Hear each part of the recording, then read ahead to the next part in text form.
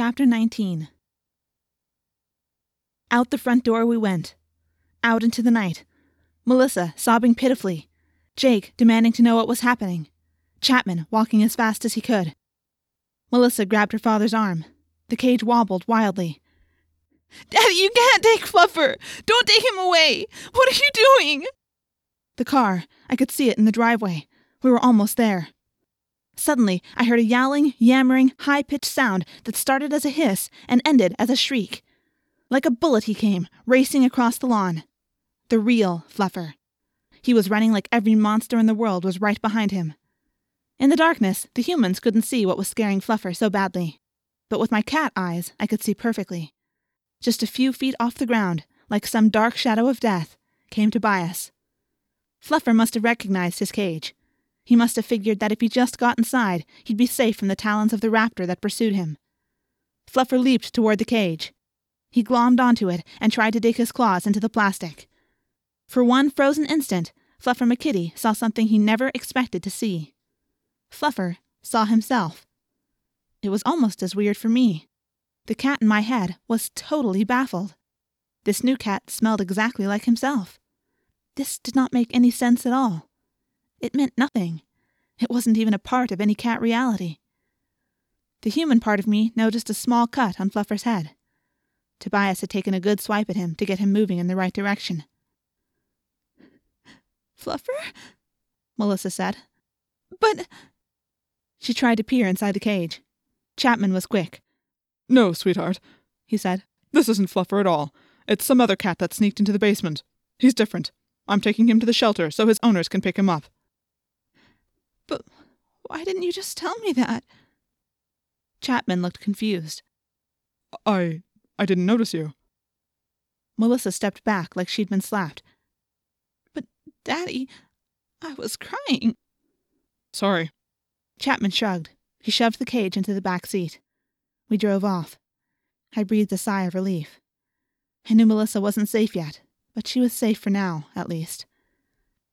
"Good work, Tobias," I said. But I don't think he could hear me. And I couldn't see out of the windows, so I didn't know if he or Marco or Cassie were anywhere close. "Jake, you still with me?" "Yes? Do you have a minute to fill me in? This flea existence is fine for hiding, but I can't tell anything about what's going on." "I'm in a cat carrier. Chapman's in the front seat. He watches me through the rearview mirror. He still has the Dracon beam. I think maybe I'm in pretty big trouble here." "We're not beaten yet," Jake said. "Jake, time must be getting short. It's been at least an hour. You must have morphed before me. You need to get away and morph back." "We still have time," Jake said. "You have a watch, Jake?" I asked. "I don't think so. You're, what, about twice the size of a period on the book of a page? You can't risk being trapped in a flea morph. Besides, there's nothing you can do." We hadn't traveled far before the car started bouncing and rattling over a rough road. "As soon as we get outside, you need to jump off, Jake," I said. "Just make yourself jump away from warmth and away from the smell of blood. You can do that." The car came to a stop. "Rachel, there is no way I'm going to leave you alone." I knew he was trying to be brave, but he was making me mad. "Jake, we're trapped. He's got a Dracon beam and I'm in a cage.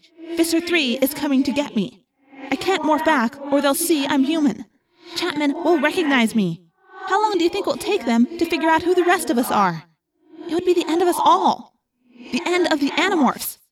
The end of the only hope for stopping these guys. Come on, Jake, you know it's true." "We're not beaten yet," Jake repeated stubbornly. "The only hope is for me to stay in Catmorph," I said. "They'll probably, but at least they'll never find out about the rest of you. Now jump off me." Chapman got out of the car. He came around and opened the back door. "Time to meet the Visser, Andalite. He'll have a wonderful time with you." Chapman lifted me out of the back seat. I looked out through the bars. "We're at the construction site," I told Jake. "Now get off me." "I'm not—" I couldn't argue with Jake anymore. I was afraid now. Afraid. I could picture what Visser 3 might do to me. "Sorry, Jake, but this time I'm the boss," I said. I cocked my rear leg and started scratching in that rapid cat-like way. What are you doing? I'm scratching. I want you off me. Okay, Jake said. Just stop it. It's like an earthquake here. Okay, Rachel. You're right. We've lost this battle. Chapman carried the cage into the construction site. I could see the ground go by beneath me. I could see through the bars all the half-built cinder-block buildings.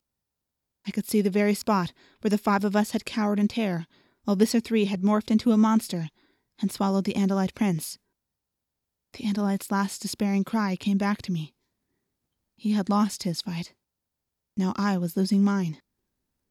Maybe there was no hope. Maybe we were fools to even try and resist the Yeerks. Get out of here, Jake, I said. Okay, Rachel. Here I go. Look. Be strong, Rachel. Yeah, Jake. You too. Jumping. A few seconds later, Chapman put me down on the ground.